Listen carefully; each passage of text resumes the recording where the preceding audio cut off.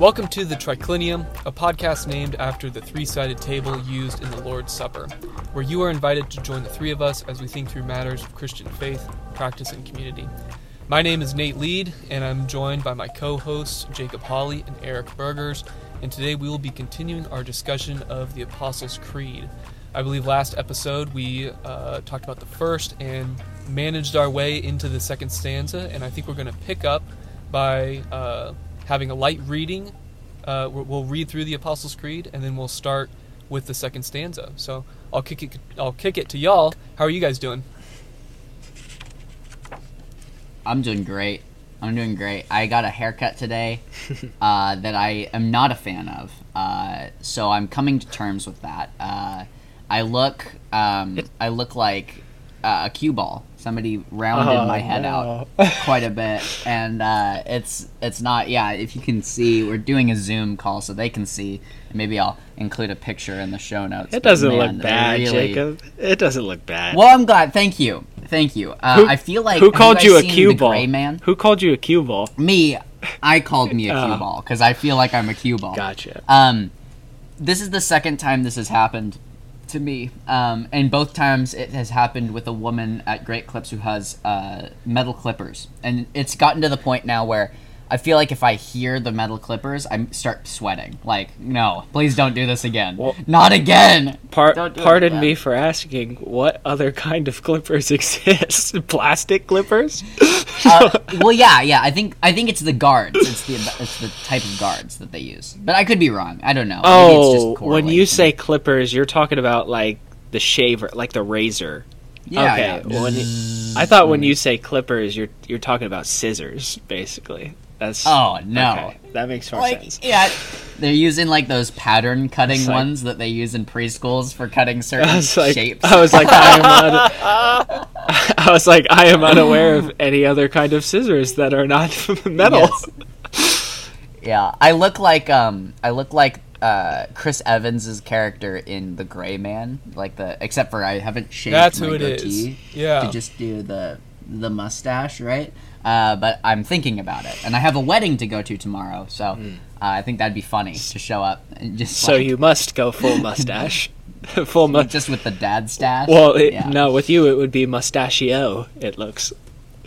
Oh yes, oh yeah. I would. I would look like I was born in a different era, probably a worse era. So, anyways, Eric, how are you? I'm doing good.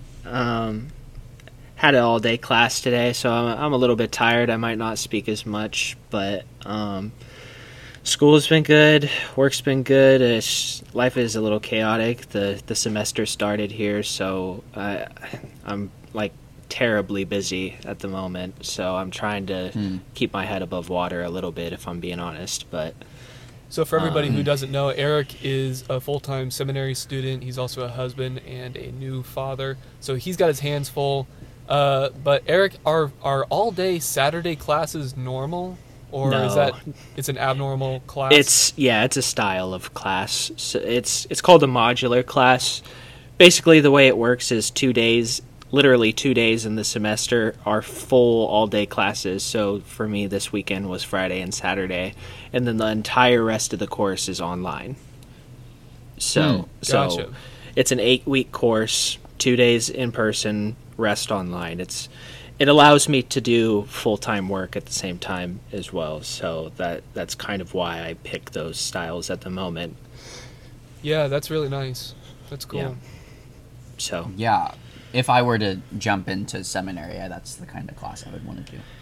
Yeah, got to make money, man. It's essential. So kind of since Briar came, that's kind of been the style I've been forced to choose a little bit. I'm happy to do it, of course, but it was not initially my original intent. So, but anyways, let's get into the Apostles' Creed. I'll give it a read through here, and then we can discuss. Well, before you do that, you should tell the audience what you said to us about Briar. This interesting thing about Briar. Oh yeah, the other day he started smiling. So. It's my understanding he's about a month and a half old now, and it's my understanding they're not supposed to do that until they're 3, so my son is number one, and he beats everybody else's sons. Yeah. and to be clear, 3 months, not 3 years old. Did I say 3 years? You just said 3, and I was like, oh, that'd be that'd be crazy. Oh, Your gotcha. kid doesn't smile till they're 3 years old. Yeah, not 3 years old now. Freak of nature, child. Eric, jump in and read the Apostles' Creed for us. All right, I'll start with the first stanza over again. I believe in God the Father Almighty, maker of heaven and earth. I believe in Jesus Christ, his only begotten Son, our Lord, who was conceived by the Holy Spirit, born of the Virgin Mary, suffered under Pontius Pilate, was crucified, dead, and buried. He descended into hell. The third day he rose again from the dead. He ascended into heaven, and sits at the right hand of God the Father Almighty. From there he shall come to judge the living and the dead. I believe in the Holy Spirit, the Holy Catholic Church, the communion of saints, the forgiveness of sins, the resurrection of the body, and the life everlasting. Amen. That's good. So, Amen. amen. Amen. Anyways, what are your guys' initial thoughts? So, like we had said, we're picking up in stanza 2 here. I think we kind of gave a brief run through of the whole stanza and then did a deeper look at the first part of it in the last episode. So, if you guys have any more thoughts about the first part, feel free, but we could also move on to the second as well if you guys are ready. So, what's your guys' thoughts? So I have a quick note, just a thought on the Virgin Mary, born of the Virgin Mary. It dawned on me the other day that Eve's fruit is the one that plunges the world into darkness, and Mary's fruit is the one that brings life to the world. I don't know if there's you can make a full-on comparison, because obviously they're different types of fruit, but I don't know. Every once in a while you see one of those things where there's a pairing, or an interesting parallelism, and it's there might be something there. And it's often that the seed or the fruit is used as a euphemism for childbearing in the scriptures, and so the fruit of Mary is the fruit that counteracts the fruit of Eve. Yeah, that's well said. One is given and one's taken. Spoken like a very good Orthodox or Roman Catholic, Jacob. Well done. Yes. No. Well, that's what I am. No, but what I'll say... I'm just kidding. No, actually, I do think it's important to maintain those types of words within Protestantism itself. But aside from the point, one thing I do want to note there that I thought of as you mentioned that, Jacob, is because of various traditions and their approach towards Mary, I do think that there is sort of almost a fear, really, of touching Mary in any sort of way within Protestantism itself. And so I have no problem with what you said and making that connection between the parallelism of Eve and Mary. So I would want to encourage, Protestants, we can refer to Mary in different ways and still disagree with some of the further theology that comes out of say Roman Catholic Mariology, but I do think that is an important parallel that you could make here within this creed. Yeah. I think it might help to almost departicularize Mary in the same way that we might departicularize Moses or David. These were real people with real lives and real faith, right? Mm-hmm. But that's not why we revere them. That's not why it's the part that they play in redemptive history, right? We don't Moses killed somebody, right? So he had some dark spots in his life as well. Yes. And I think it's important to recognize that certain people almost have a dual role where they have one aspect of their life that is their own, almost you could say their own personality, their own quirks, and this often happens in scripture, very broken and or kind of twisting stories for very, very central people. But then they also play a role that God, you could say that God chooses them, or God anoints them for a certain purpose. So like David being the counteracting to Saul and the one through whom the Messianic line would begin. Mary, the one through whom the Savior would be born. Moses, the one whom would lead the people out of Israel and would begin the law. Like there's these quintessential roles that God almost bestows upon certain people. And I think that it's okay to revere those roles and to see them for what they are, without particularizing it to, like, you know, the person themselves too much. Like, we're not glorifying Moses because he's Moses. We're glorifying Moses because God chose Moses, right? Like, does that make sense? Does that make any sense? I think so. Yeah. You're highlighting the importance of God's free choosing to use individuals for his glory in redemptive history. Mm-hmm. And in turn, that brings greater glory to God for what he's done within history itself. And I think that's an important point to make. I wouldn't disagree with anything you said. I didn't hear anything I would disagree with. Yeah, I think... and he's tired, so... Yeah, I am tired, so maybe I just skipped over. Maybe you said some heresy and I just skipped over it. Yeah, he'll listen back and go, hold on a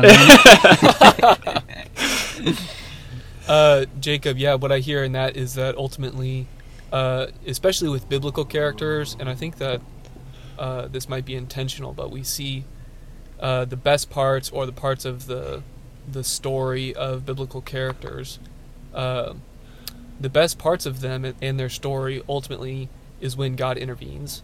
And so Moses is a good example of a broken man who ultimately ended up murdering somebody. And we could debate the specifics of that, but Moses becomes a central figure in the story when God commands him and when God empowers him to be a leader that he's called to be, because he's in exile. He's exiled himself from Egypt in the wilderness, and then God empowers him, and that's what changes him and makes him into the central figure of the story when he goes back to Pharaoh, him and Aaron fighting for the people of Israel. And so in the same way, we can look at Mary, and we can look at a situation where a young teenage girl ultimately, is, she's wed to Joseph, or, is Joseph's fiance, so they're not married yet, but going to be, and then she's pregnant, and, that's like a horrible situation to be in, especially in this cultural moment that they found themselves in. And yet, God turns that around for good. And so the best part of the story is when God intervenes, and how God can change a bad situation or a bad person into a good situation, or changes it for his purpose, ultimately to carry out his redemptive mission in the world. Yeah, and even you could say this upstream is it's an outpouring of a much broader salvific principle that the Reformed take very seriously, which is unconditional election. That it doesn't matter. It's not who you are that there's no, your merit, your character. It's not any of that decides how God will use you. It's God who decides how God will use you. And so it's that he will use very, very broken people. He will elect the thief on the cross to proclaim the witness of the crucified Messiah. He is not particular or bent by our characters or our merits. We can't earn our salvation. Yeah. Right? Yeah. I don't want to go on too deep of a rabbit trail, but I think we're kind of on this theme of God being glorified through various different people and bringing glory to himself the way he acts in different biblical characters throughout history. So as a part of our class this weekend, it was the class was Old Testament 1, so we talked about a number of different Old Testament figures. in particular David being one of them. And man, it was just so rich because we went through the book of Samuel, actually 1 and 2 Samuel is what I'm referencing here, and kind of just seeing how David starts from sort of this lowly place. You know, he's the last son in line. He's a shepherd boy, a boy at that when we first are introduced to him, and just sort of this out there figure who has no like high stature or relevance in the beginning. And then on the opposite end, there's Saul, who is the first anointed king of Israel that God has chosen and appointed himself. And as you work through the book, you kind of see that there's a theme that the professor argued that I think he's spot on, that as the mighty who do works of wickedness will be brought low, while the lowly are going to be exalted. And David is that figure where David and Saul fit that category, where Saul is brought low because of his wickedness and in his broken heart, whereas David is exalted. But I want to highlight David real quick because there's that point in the story that everybody knows with David's story where he falls into sin and commits adultery with Bathsheba. And what's so significant about it is that David ends up becoming who he was running from in the first place. In that, yeah. So he's exalted in the story just as Saul is brought low. But as he comes to this place of exaltation where God is doing great things through him, he does essentially, in a similar manner, not the exact same way, brings himself back down low by doing the very thing that he was running from in grievous sin against God. Now, ultimately, David is restored, and I think all of us would affirm that, and he's repented in a glorious type of way. But that's just to say that, like, the reason I highlight this story is it further points, just like Mary within the Apostles' Creed, that God does glorious things throughout redemptive history, and he does it through people, and he does it in ways that bring just incredible glory, where we look at him and we just say, how great is our God that he does these things, and he uses just ordinary people that you otherwise probably would just see on the side of the street, you know? Yeah, to bring it full circle then, in Luke chapter 1, verse 52, the Song of Mary, one of her lines is, he has brought down rulers from their thrones and has lifted up the humble. Yes. Right? So that's the full circle there, is that it's not about who you are, your status, or I would argue even your merit, that will predetermine whether or not God will use you. It's God's grace, right? Yeah. God's willingness to be exalted through the weak and the broken. Yeah. And all of these figures, you know, what we're all trying to get at here is that all of these figures are clear examples of Christ from redemptive history backwards, back even to the closest beginnings of time, depending on how you date, you know, the Bible. But Moses and David specifically are in New Testament authorship are what's called types of Christ, being that they are historical figures that look a lot like Christ and represent his good qualities and are pointing to him as he comes, but they fall short in certain types of ways. And Christ would be the antitype, being that he is the ultimate fulfillment of the character traits of these individuals, but in a perfected and perfect type way, as only he, being God himself, could do. So I don't know that I would call Eve and Mary a type antitype.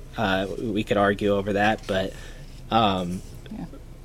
regardless, you could say that Eve is a great allusion to that, and how God has restored women as well from that curse that they suffered in the beginning, and is blessing women within the New Testament, and that kind of culminates in Mary as she gives birth to the Creator. Yeah.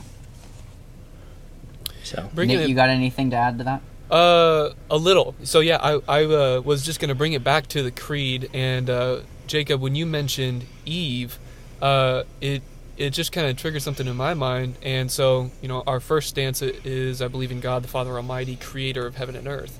And then we skip to Jesus. And so it's kind of interesting because in this creed, and I'd love to hear your guys' thoughts about this, but there's no reference to... Oh, gosh.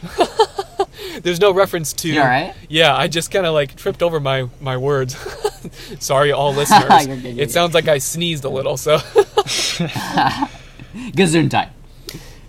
There's in the beginning of this creed, there's no reference to the downfall of humanity or the introduction of sin into the world. And so what's interesting is, because two thoughts on that. So there's no reference to the introduction of sin to our world and to humanity, but then it also references the forgiveness of sins and talks about Jesus' work on the cross. And so it's almost like it is implied, or it assumes that you know this already about it. So what would you guys say to that? Because that was something I was thinking through in this regard.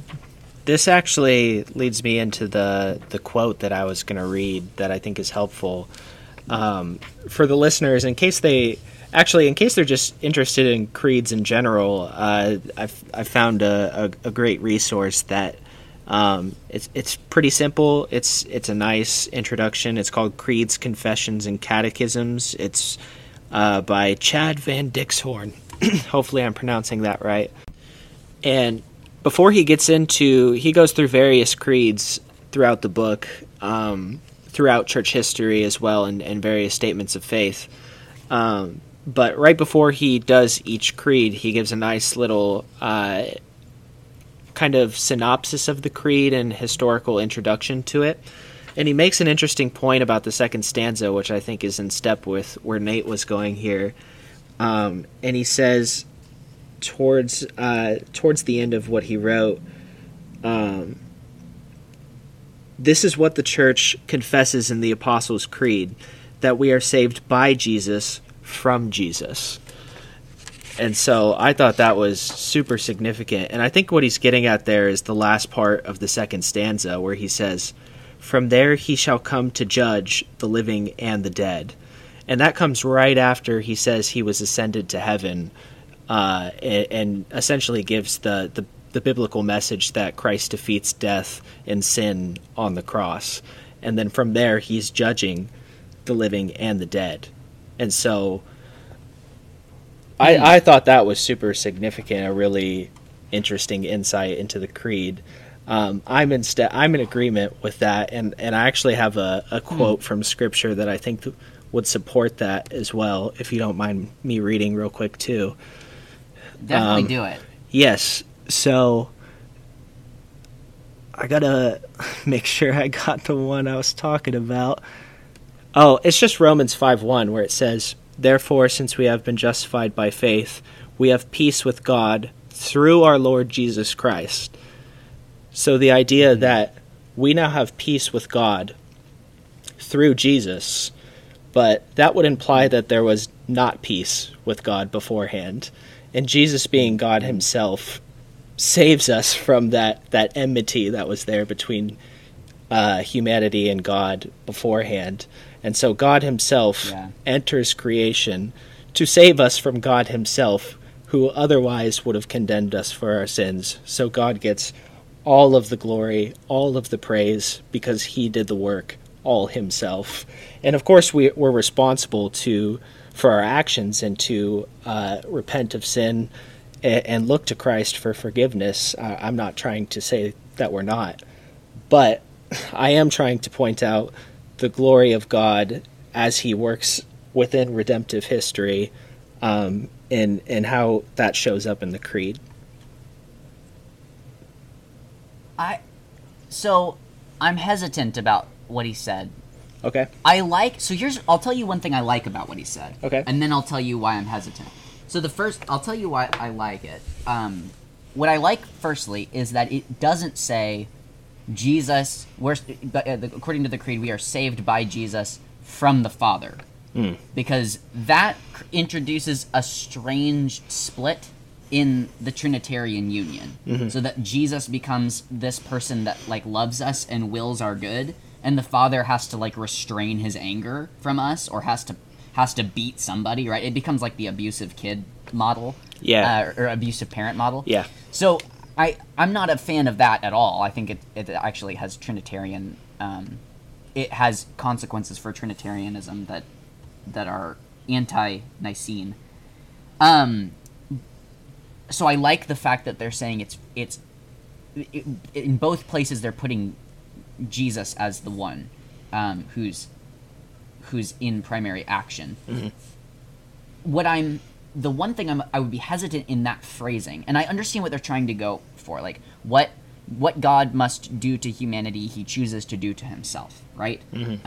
Like that's a good way to state maybe the atonement, in while maintaining that Trinitarian unity, without dividing the persons of the Trinity. But I would maybe say, to say that we have to be saved from God, I think situates God in a place, let's say, it takes evil almost out of the picture. So that we're not saved from sin or death, we're saved from God. And ultimately, our problem was with God. Where I understand, like, they're both kind of true, but they both need to be said, right? Like, we need to maintain that it is because we were sinners that we must be saved from God. Our unity to our sin was the issue. It's not that just, like, God hates us, right? Yeah. I think the importance is stating the true enemy, which is sin and death for us. Yeah, I think... And not making God into that enemy. Yeah, I think... I certainly hear your concern here, Jacob, and I'm not disagreeing with you in anything, but I do think I would still be in favor of saying from God, because I think, again, I get where you're coming from, but I think what you're saying is beyond the purview of what somebody who would say that is actually meaning by that, because I don't think anybody who's saying from God is disagreeing that sin isn't a problem either. I think the purpose of that kind of statement is to highlight the authority of God over judgment, and the fact that he is sovereign in the sense that he is the one deciding who lives and who dies, who is just and who is not. And so it's putting a high emphasis upon God as the one who, because of his character, has the ability to do that. I don't think somebody who's saying that is trying to say, and therefore sin does not matter. It's us against God, you know. But right.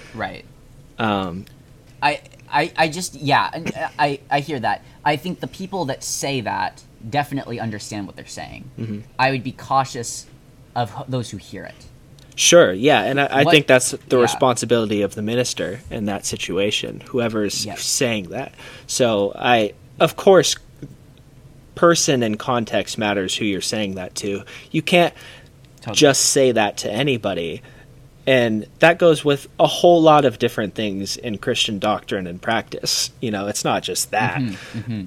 We got to be able to meet people where they're at and allow the Spirit to speak as we are engaging people in different ways. So, yeah, I'm still, just as a summary, I'm still in favor of people saying it that way, but I do hear your concern that we ought to be cautious who we're saying it to. I guess I have no issues with the theological contents of the statement. I would just be just careful about phrasing. And I think like I said, I appreciate the emphasis that Jesus is both the judge and the sacrifice, so that we don't divorce the persons of the Godhead from each other.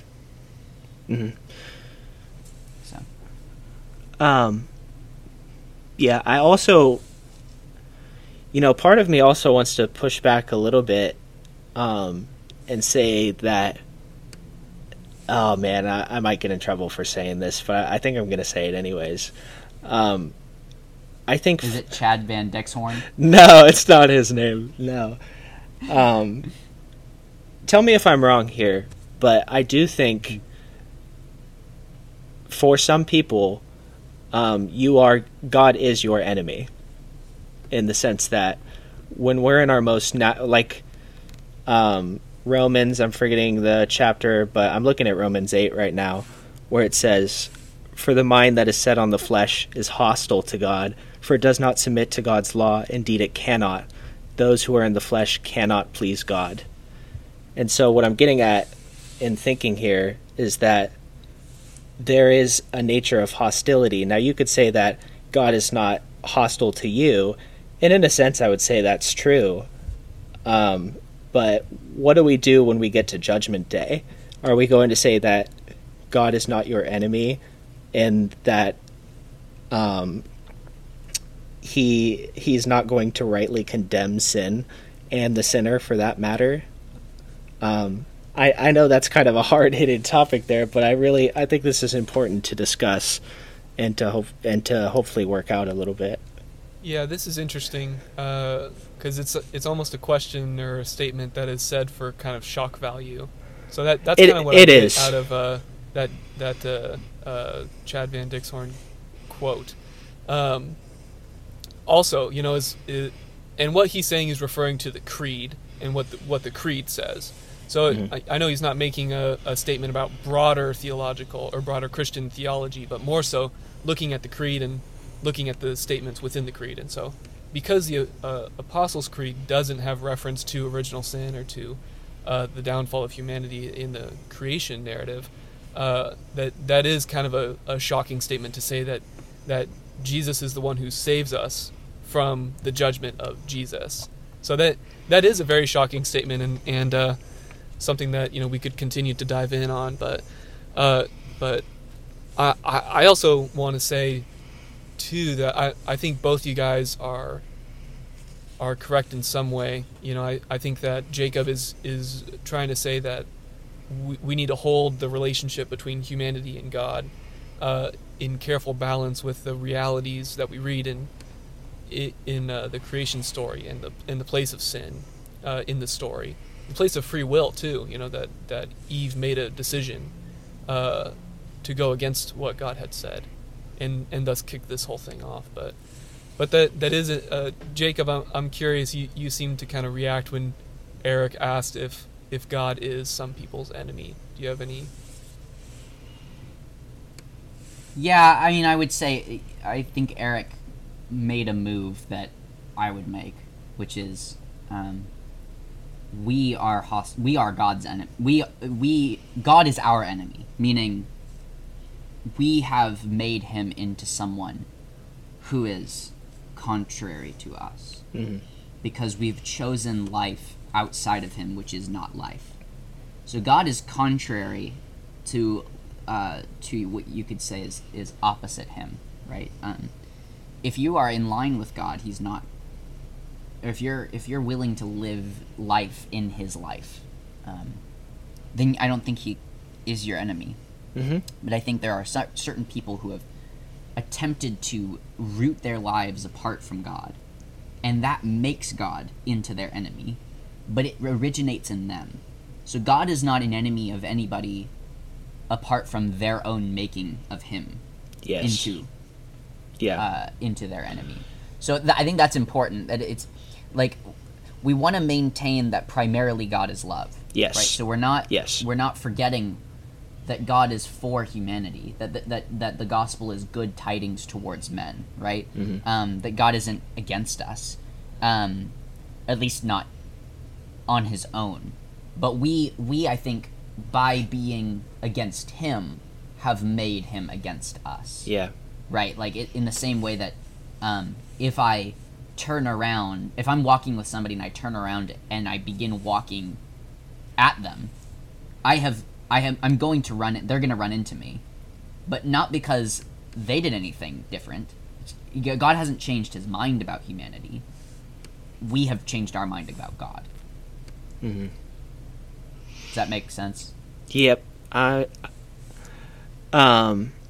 think that's right. And Step, your words made me think of yet another passage, Philippians 3:18. For many walk, of whom I often told you, and now tell you even weeping, that they are enemies of the cross of Christ. So there is clearly enemies of God in some sense. But what's important is in that text, and I think there was another one too, but I'm not going to scroll. Here was the original verse I was going to read in the beginning. Romans 5:10. For if while we were enemies, we were reconciled to God through the death of his Son, much more, having been reconciled, we shall be saved by his life. So there clearly is a enemy distinction that is made throughout Scripture. It's in a lot of different books in a lot of different places. But Jacob, I think you hit it right on the head.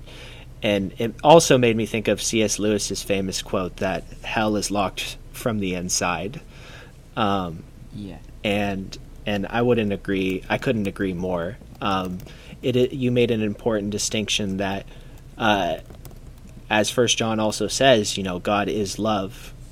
We do want to keep that intact. We believe that with all our heart, and we believe that God is for people and for creation in the sense that he desires to see every man saved, if it were so a reality. But of course that's not an entire reality, and so there is a sense that because God is good, because he is just, most importantly, some have made themselves to be enemies, and we use that kind of phraseology because it pokes the conscience and makes you realize, it pokes the conscience. Sorry, I said conscious, but it really does, because people, if they're in their natural state, if they truly are unrepentant, they're not a believer, they're not believing in God, I can almost guarantee the first thought to that statement is going to be,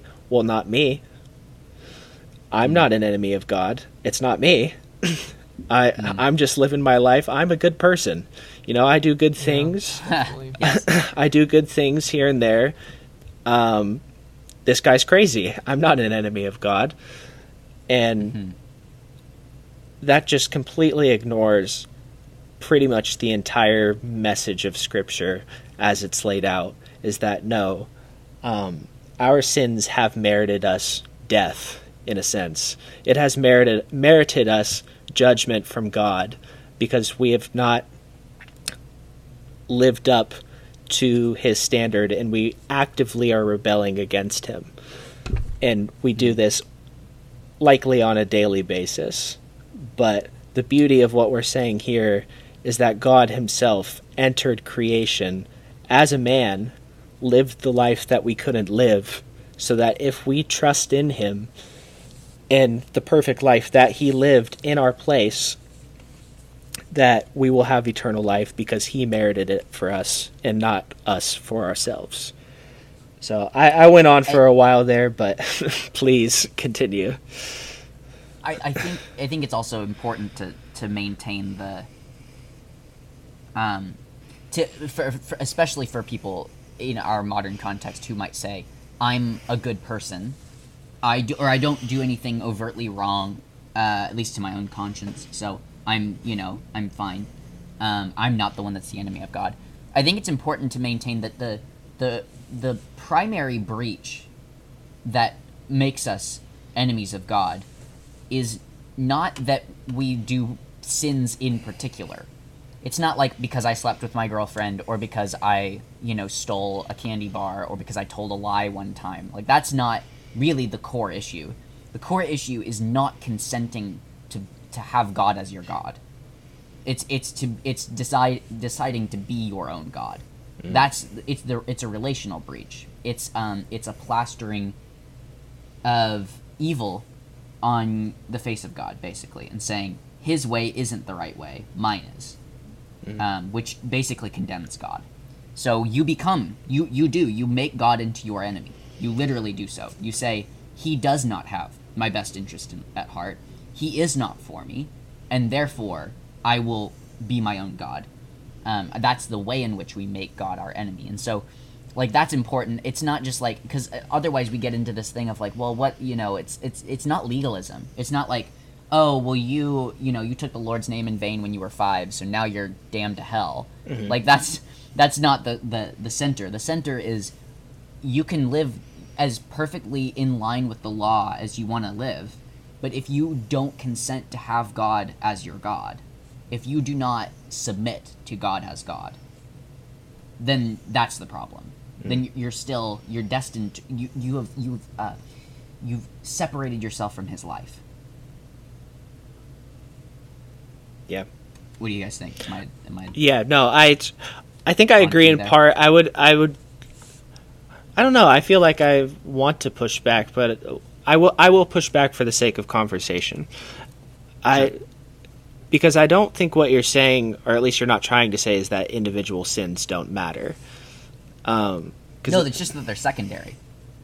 Thank you. Okay, I think that clarifies it for me, because to me at least, it came off a little bit as, well, I can get away with sins here and there as long as I say I have faith in Christ, No. Where somebody sins, it is because they have not consented to have God as their God. Mm-hmm. That's the primary disorder. And if you are, let's say, if you find yourself sinning, it's a symptom of the problem upstream, which is your lack of submission to God. Yeah. The heart. Yeah. That doesn't. The heart is the problem. The center of your being and what you corely believe, whether you're conscious about it or not. Yeah. Right. That doesn't mean that you can, like, so what I would say is it's impossible to have a heart that submits to God and also sin. Those are not, meaning, like, so your individual sins, you're sleeping with your girlfriend, or you're stealing the candy bar, or whatever else we want to throw on that line of checklist options. Those are all symptoms, and if you were submitted to God, you wouldn't do those things. But those aren't the problem in themselves. That's not the key, right? It's Paul saying that the law was given so that we might become aware of our sin, right? Yeah. Because it's almost the diagnostic tool of like, hey, you got a problem, like, hey, you have a fever. Yeah. There's something else going on, right? No, that's a great clarification. That was very well said. Yeah, I'm in step with you there. Nate, do you have any further comments? Otherwise, we probably can move on with the rest of the Apostles' Creed, I would imagine. Yeah, I got some other ideas. Yeah, well, I'll say one thing real quickly, and as we talk about kind of this language of God as an enemy, and this battle between humanity and God. I believe that there is a battle going on, and I think that primarily that battle is between the individual and with God. In the way, and it's over, ironically, it's over you. It's over the individual. So you and everything in your biology and in your body is fighting for your well-being. So that's why our body has developed a fight or flight response. That's why we seek food, water, shelter, and comfort. That's why we build these amazing civilizations that have memory foam pillows and electricity and all these things. Our body is fighting for comfort and for these things. And so the spiritual battle, though, is over it is really over kind of selfishness.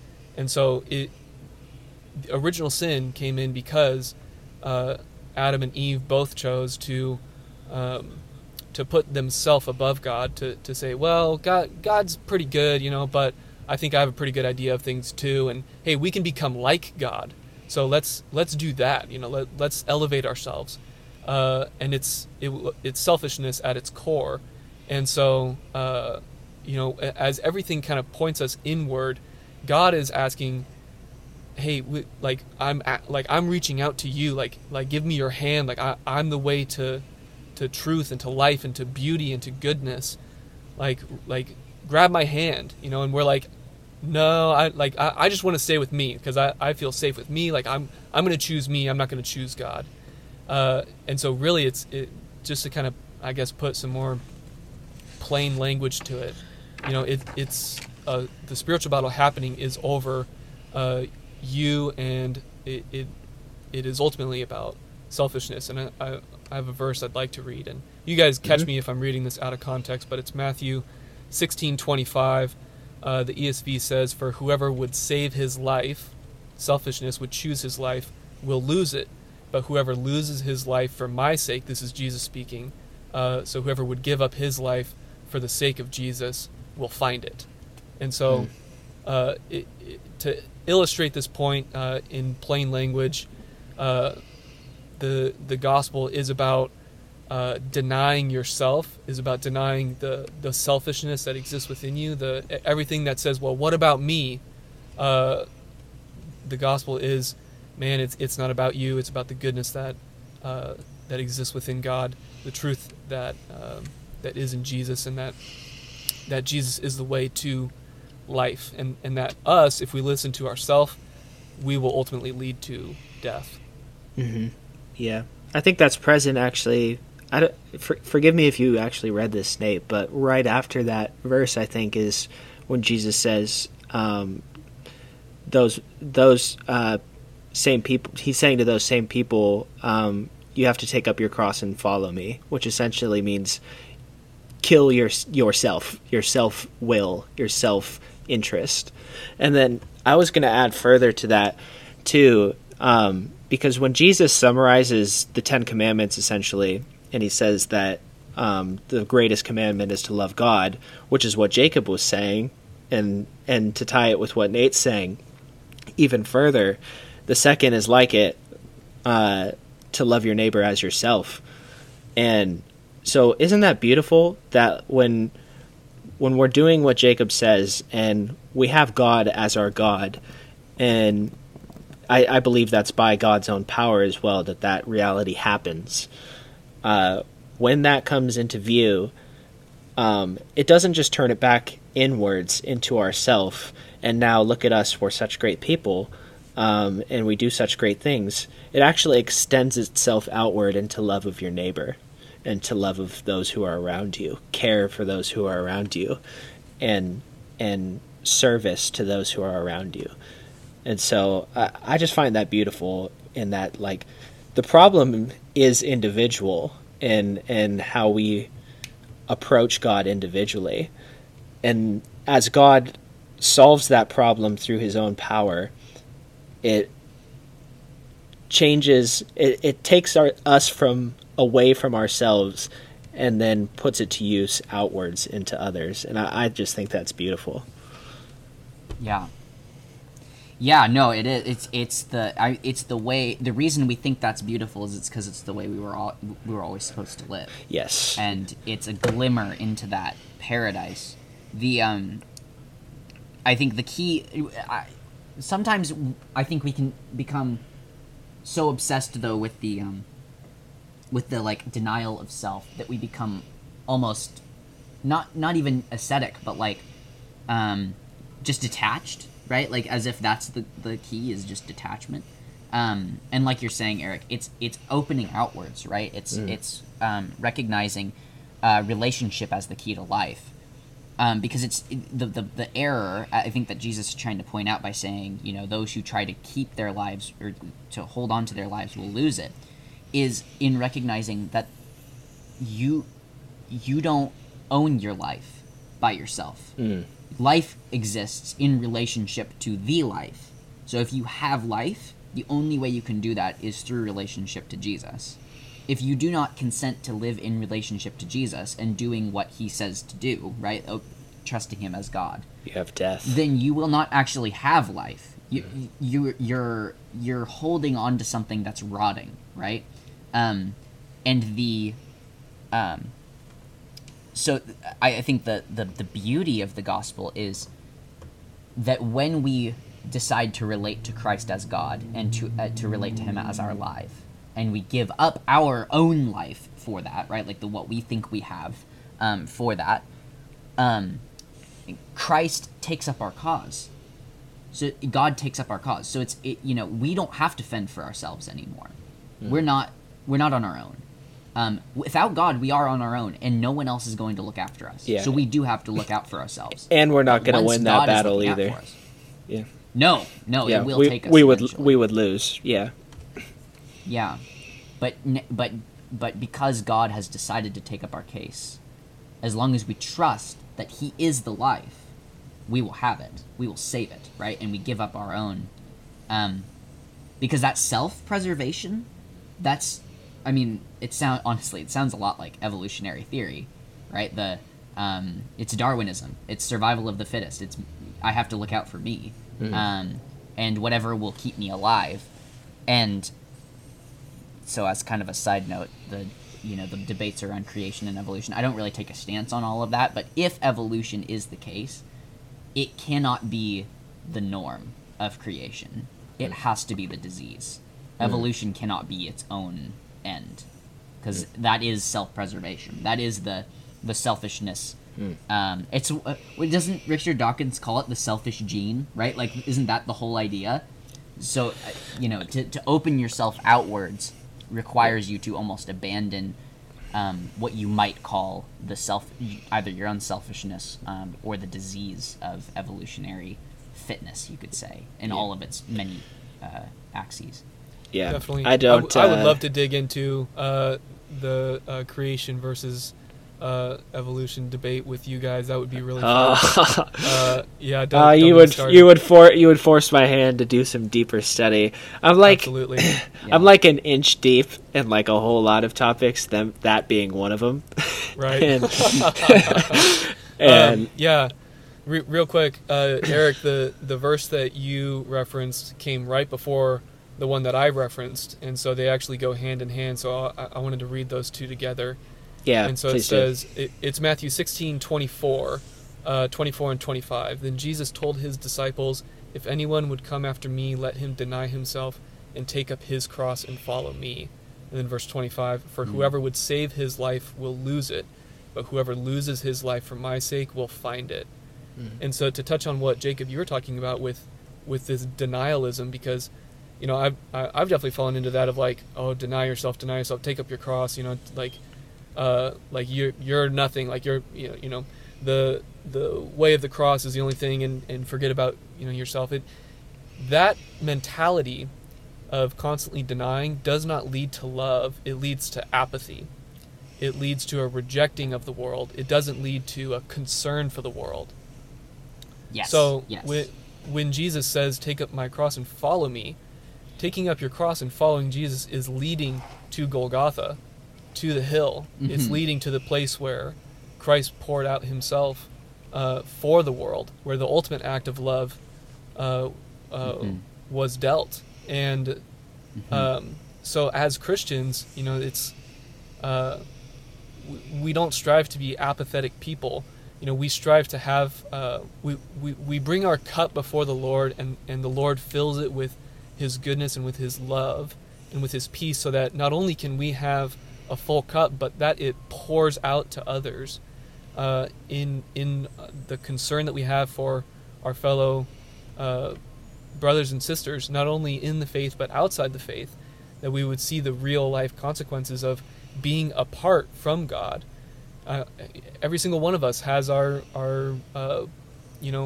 everything that we struggle with before we come to Christ, and then even after we come to Christ and that sanctification process. But we all know what it's like to be without God, and then once we have God, the ultimate goodness and the ultimate redemption, restoration to the relationship that God created us for. We can't help but want to pour out, but want to strive for human flourishing, to combat the issues that we see around us. And we see that in history as Christians consistently built churches, fed the poor, built hospitals and schools and orphanages. These people that have this incredible love for the people around them, that ultimately stems from the love that they received from the Lord, from the sacrifice of Jesus. So that's ultimately what we're striving for. That the that selfishness, I especially today, we're so self-focused and we're so focused on how am I doing? I need to check in on me. I need to do self-care, all these things. I need to make sure I'm okay. But Right. It's really interesting because when Jesus was at his best was when he was saving humanity. I'm sure it didn't feel good, but he knew what would come of it. And so, I don't know. It's kind of a long-winded way to just say, let's not be selfish. Even if you trace the Gospels too, like Jesus is constantly being followed by a crowd of people, like a big majority of the time everywhere he goes. And if you really sit and you just think about what's said there, like time and again, how would you feel if a giant crowd followed you everywhere you went at all points of the day all the time? I would get pretty frustrated after a while. But time and time again, in most of the gospel accounts, it says Jesus had compassion on the crowds.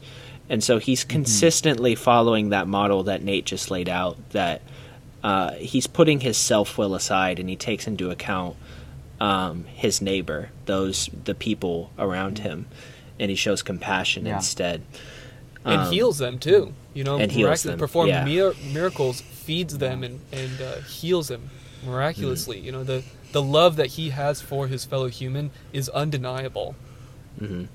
So, guys, we're getting pretty close to time, I think. Do we want to try to wrap up the third stanza there? I don't know if we want to try to do that or push it to a third episode.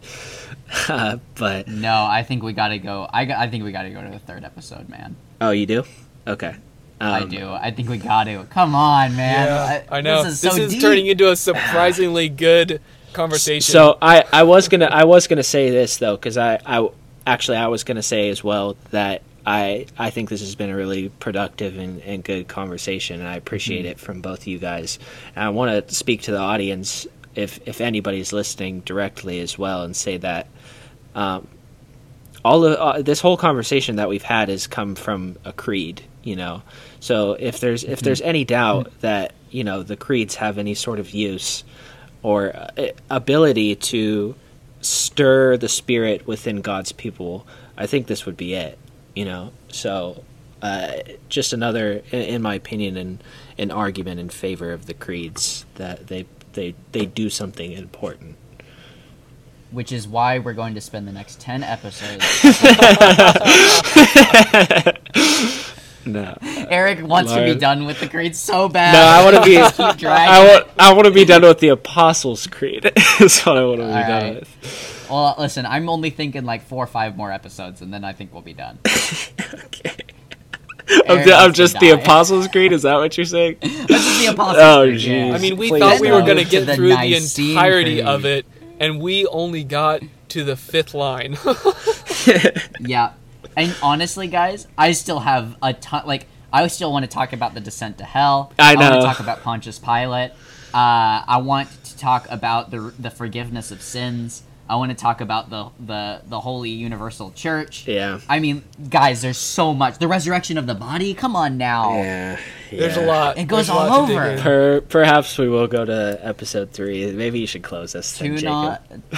Tune in next time on Creed Reacts. All right. Well, thanks so much for listening to us today and thinking with us about the Apostles' Creed. We hope to see you again next time, and as always, may Christ be exalted.